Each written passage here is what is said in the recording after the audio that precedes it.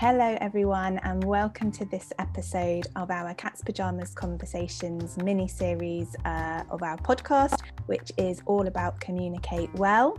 I'm absolutely delighted that today we have Kate Jarman here with us. I know Kate through my NHS connections and NHS comms background, but Kate's here to talk to us today about flexible working, which I think is a really important aspect of our own well-being as employees, as consultants, whatever role we have. I think being flexible in our working life is really important. So welcome, Kate. Thank you for having me. You are absolutely welcome here. I wondered if you could tell us a little bit about yourself and your comms background and what your role is currently. Yeah, of course. So I'm Kate Jarman. I'm Director of Corporate Affairs at Milton Keynes University Hospital. I've worked here for the last 7 years and in the NHS in various different communications and governance roles for the last 14 years, and before that I worked for the police and in the criminal justice system, also in comms and corporate affairs roles. So yes, sort of feel like a bit of an NHS life now. It's kind of getting to 15 years in the NHS, and it's a great job here. I do lots of different things. Communications is part of my portfolio and is my professional background, but I do sort of more on the governance side of life as well now, which is interesting and fascinating, actually. Brilliant. Thank you so much for sharing that. And I know what you mean about being a lifer. I think I'm year 16 in the NHS this year. And I remember saying when I joined, I don't think I'll work in the NHS for longer than 10 years because I might never get out. And here I am 16 years later, still here. So the reason that I thought it would be really interesting for us to have a conversation is because of Flex NHS. So for those people who don't know what Flex NHS is, can you tell us a bit more? Yes, so Flex NHS is a platform and a network that I set up with my friend and colleague Asha Cowie, also works in the NHS in the digital space. And we met over Twitter about 2.5 years ago, and both sort of doing bits of just sort of tweeting and blogging a little bit about being working mothers and the sort of trials and tribulations that went along with that.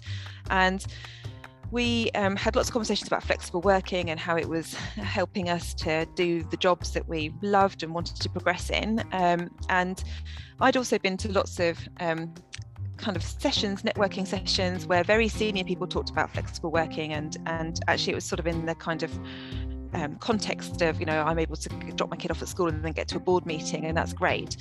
And it struck me that those sorts of events, that it was great actually having that kind of role modelling and people talking about, being flexible and trying to juggle, work and life, and not all childcare, but actually a lot of it was conversations around children.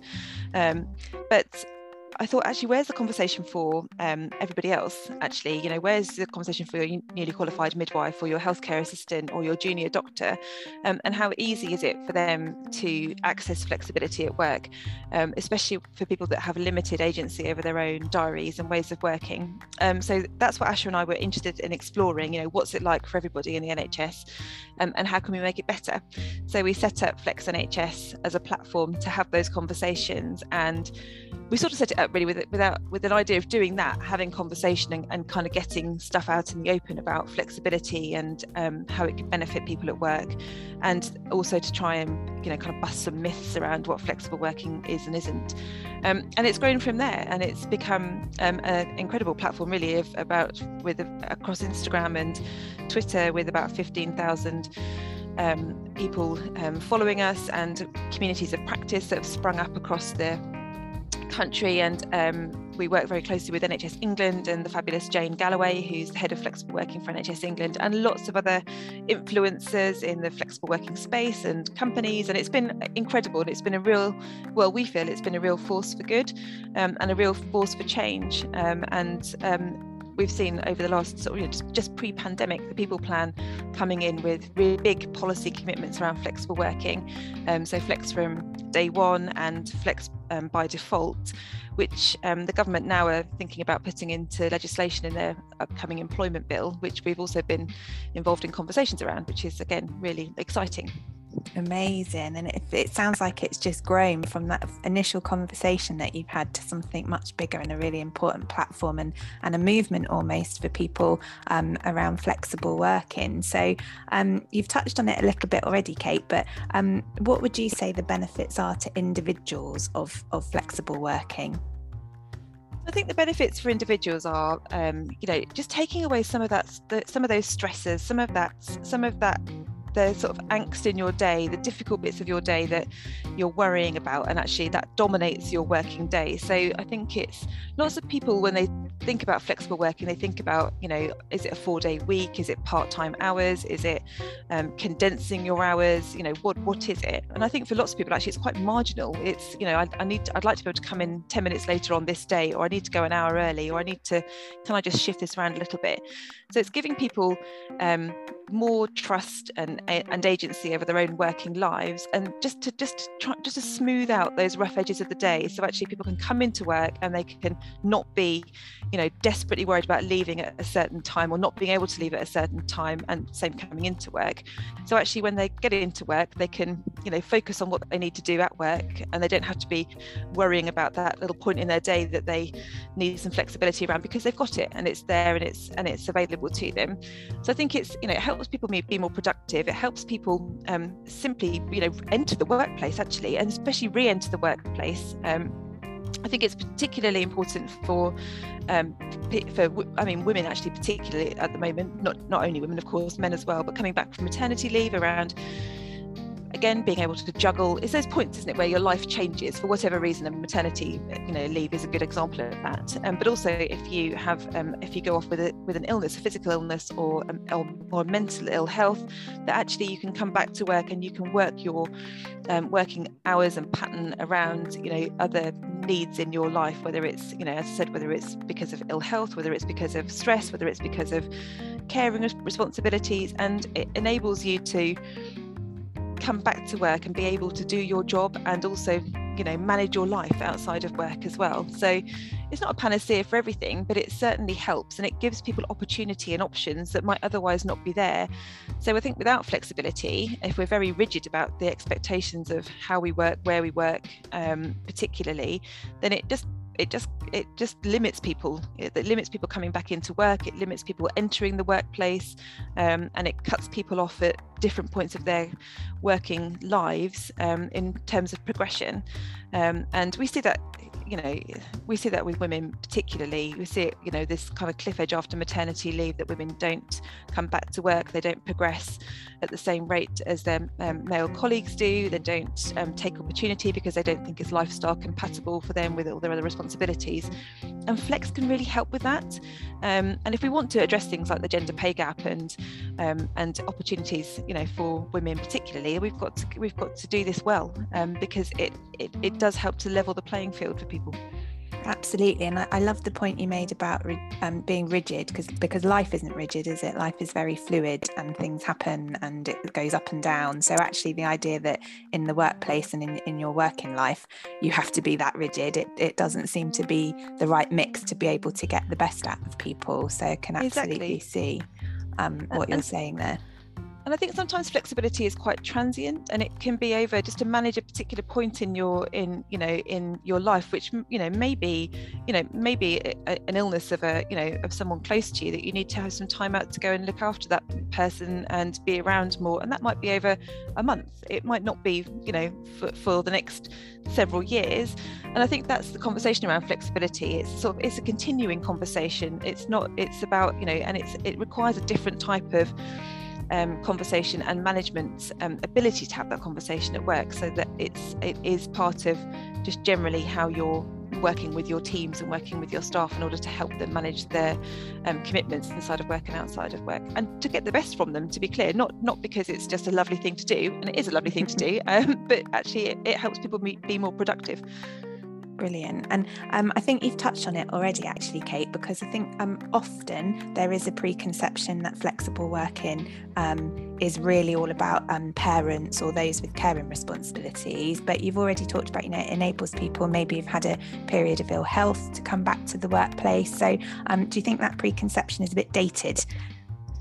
Yeah, definitely. I think it's a real myth, actually, and I think we talk about it quite a lot. And I think we talk about it, and actually we both started talking about flexible working because of our experiences as parents trying to juggle work and that sort of just all of the increased kind of life admin and logistics of looking after kids. But absolutely, flexibility is not a parenting issue, it is a people issue. It's, you know, actually human beings have complicated lives and things happen in all of our lives, and actually whether it's bereavement, whether it's ill health, whether it's somebody else close to you's ill health or a life event of some description, flexibility is, you know, helps to manage all of those different events that happen to us all, and nobody's life follows a straight path, does it? It's, you know, we all have things that happen, and we need a bit of flexibility and support during those times. And I think I've often say this, in the NHS we're probably like other industries like teaching, for example, we want to take people fresh out of school or university. We want to keep them working for us until they retire, and in the span of that person's working life, that might be for decades, and they will change, their lives will change, and actually we want to keep them as an employer for all of that time. We have to change with them and be able to be sort of bend and flex along with them, because they will do that for us, and we know that staff in the NHS go over and above every day and give hours and hours and hours of their time, often unpaid, actually, which is a separate issue. And we have to be able to give it back. You know, it can't be a one-way street all the time where we just take and we give nothing. And I think that's about maturing as an employer overall, and having that level of trust and respect for our staff and their time. Absolutely. And, you know, my own personal experience, so I'm not a parent, but I do work flexibly, and I appreciate I'm in a senior role, and as you've talked about, it's perhaps easier for people in more senior roles to talk about that, but the flexible working that I do enables me to work in cat's pajamas and manage my side hustle, which is something that I'm really passionate about, but, you know, it is linked to my profession because it is about communication. So I feel like, you know, the ability to have my day job, as it were, and to manage cat's pajamas is of benefit in both arenas.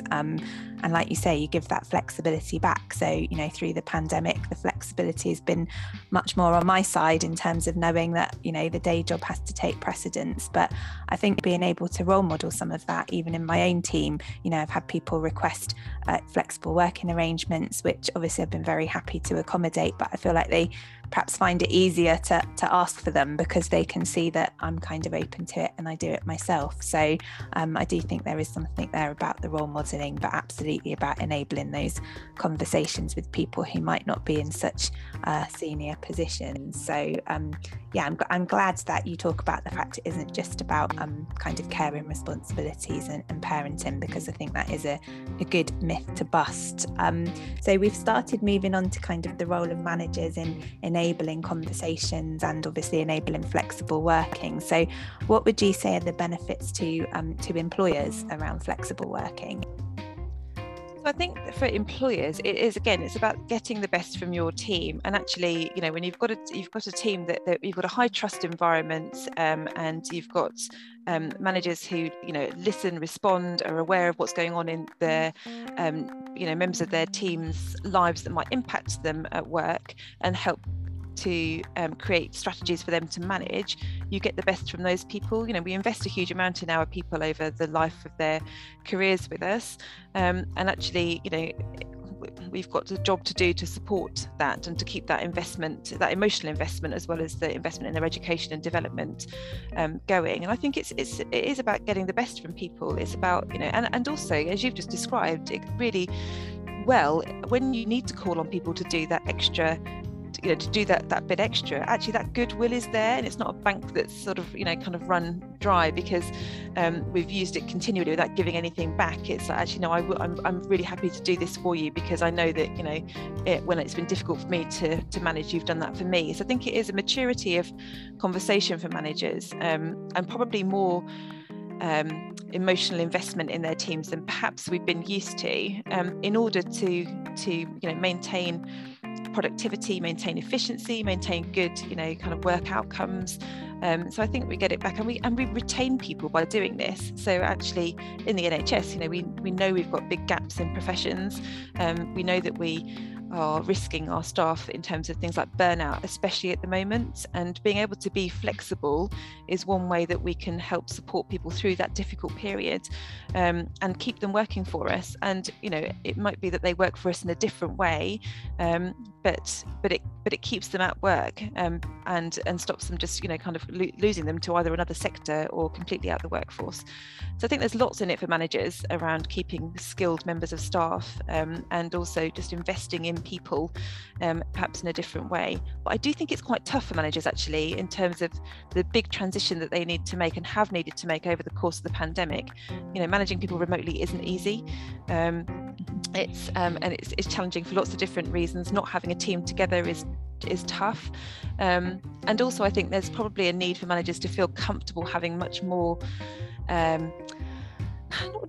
not necessarily personal, but some of it is personal, but I suppose conversations around issues that they may not feel comfortable having, and actually their staff may not feel comfortable having. And so there's a kind of how do we open out some of these conversations as issues. A really good example of that I've had recently is about menopause, and about actually how do we have a conversation about how I manage my symptoms of my kind of perimenopause or menopausal symptoms at work, which is really impacting me at work, with my male manager who's significantly younger than me in this example, and I find that really tough. And where do I go with that? So I think again, as an NHS, we are predominantly, our workforce is predominantly female. We'll have lots of women going through health, and men going through health or life events that need a conversation with managers, and we've got lots of managers that are not necessarily equipped to have those. So it's kind of like, how do we have that? How do we develop our people to have the confidence and the ability and the emotional intelligence to have those good conversations in order to support their staff? So I think it's challenging. I think it's tough. We've been talking quite a lot about how do we develop toolkits for managers? How do we and is that stuff you can teach? How do you and actually when it isn't, and when you've got managers who simply and staff who don't want to go to their manager with that kind of conversation, where do they go? And how do you stop that being sort of wildly variable, even in single organisations, but across the NHS as a whole? Well, you've touched on the challenges there already, and so my question was going to be, can you share some of the challenges you see in relation to flexible working? So aside from that kind of emotional intelligence and enabling both people in the workforce and managers to have those sorts of conversations, are there any other challenges you kind of see at the moment in terms of flexible working? So I think there are definite challenges around the actual, ability to be flexible in a certain role. And I think there is the sort of, we've always worked this way, and that's probably particularly for clinical roles. We've always done it like this. And so actually there's, we can't change it for these reasons. So I think, again, that comes back to conversations around, what flexibility is there in the role. And it has to be conversations on both sides. It's not just about, what the it's not just about what the service requires, and it's not just about what the individual requires. It's about trying to meet somewhere in the middle, and with compromise probably on both sides. So I think that's a definite challenge. I think one of the big challenges now post-pandemic is that flexible working has become somehow synonymous with home working, and they're not the same thing. And actually lots of staff, I think, probably have experienced home working as quite a difficult thing to do, quite isolating, and also quite intrusive, and also involving very long hours of work, and so it isn't the same. And we need to make sure that in workforce sort of planning and looking at agile working post-pandemic, that we don't mix the two up and think, well, actually if everyone can work at home, that's flexible and we've done the job there, because it isn't. And it also creates two very different and distinct communities at work in organisations, and reconciling those two and keeping a culture of an organisation and an identity as a member of staff is quite challenging, I think. So I think it's so myth, sort of systems and structures, management attitude to flexible working. I think there's still a lot of people who think I mean, as I kind of said, well, we've always done it like this, and why do we need to change? Or I had to work like that, so why should it be any different for you? And I think they're probably few and far between, but there's definitely still a bit of that around. And so I think trying to manage those and convince people of the benefits of flexibility for all the reasons we've talked about is a positive. And the financial benefit as well. It's easier to measure in other industries, but there are definite financial benefits, even if it's in what does it cost me to recruit for this particular job, and if I keep losing the staff in that job, what's the recruitment cost and the replacement cost for those members of staff. So building up the business case around flexibility is important too. Brilliant, thank you, Kate. So we've talked a bit about the challenges, but it would be good to hear about some successes. So from your point of view in terms of Flex NHS, have you got any successes that you would like to share with us? Yeah, so we hear lots of lovely stories actually through Flex NHS from individuals who contact us to say, I've applied for a job because of what you say on your platforms, and you've given me the confidence to do it, and you've made me realise it's doable, and you gave me the confidence to ask. And that's lovely. It's so lovely to hear that, because we hear a lot from people who are in need of help and support in terms of their flexible working. So being able to give that that sort of visible platform to flexibility, and we try and platform role models and talk about here's how you can do it if you're a newly qualified midwife, here's how you can do it if you're a pharmacist, here's how you can do it if you're managing a team. That's really lovely. I think the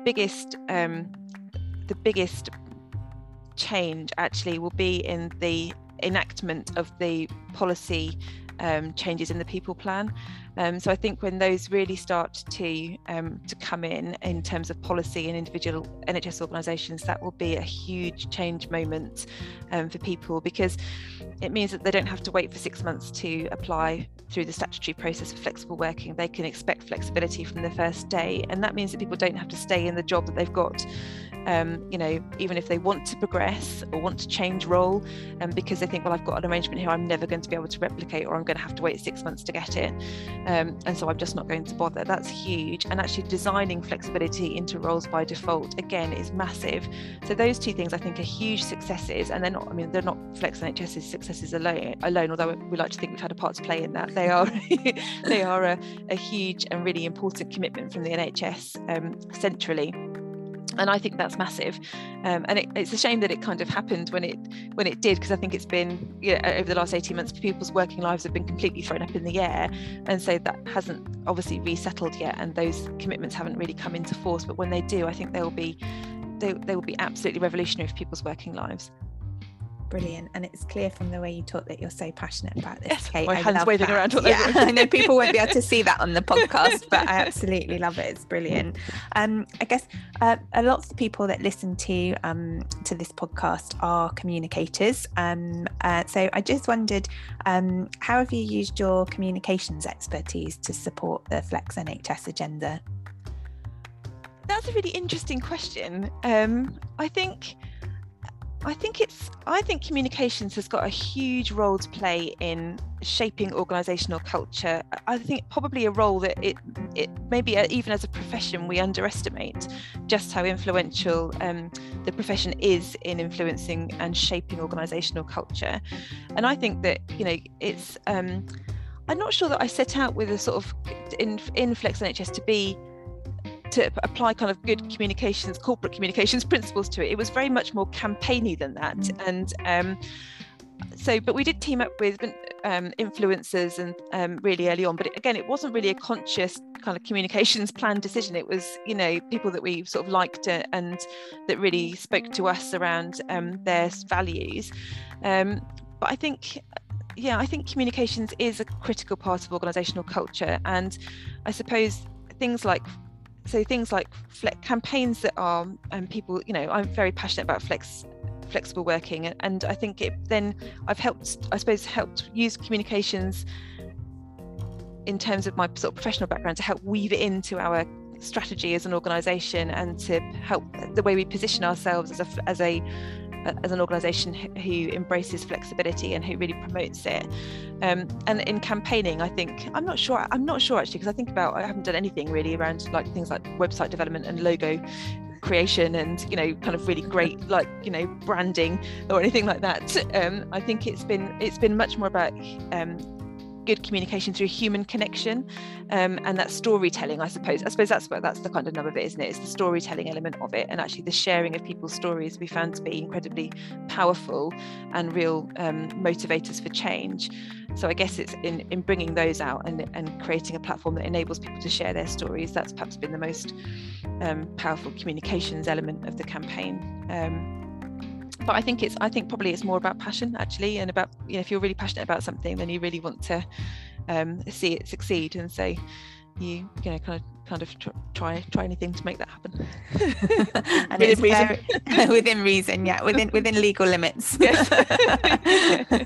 And it's very clear that you are passionate about it, Kate. And so thank you so much for spending your time talking to us about flexible working. I'm sure there's been some real nuggets and insight in there for people who perhaps, you know, not as in tune with thinking about flexible working as they perhaps could be. So if people want to find out more or get in touch, what is the best way for them to do that? So we are at Flex NHS on Twitter and Instagram. You can message us through either of those platforms and join our networks there. Brilliant, that's great. Thank you so much for spending time with us, having this conversation, Kate. I really appreciate it. Thank you. Thank you, take care.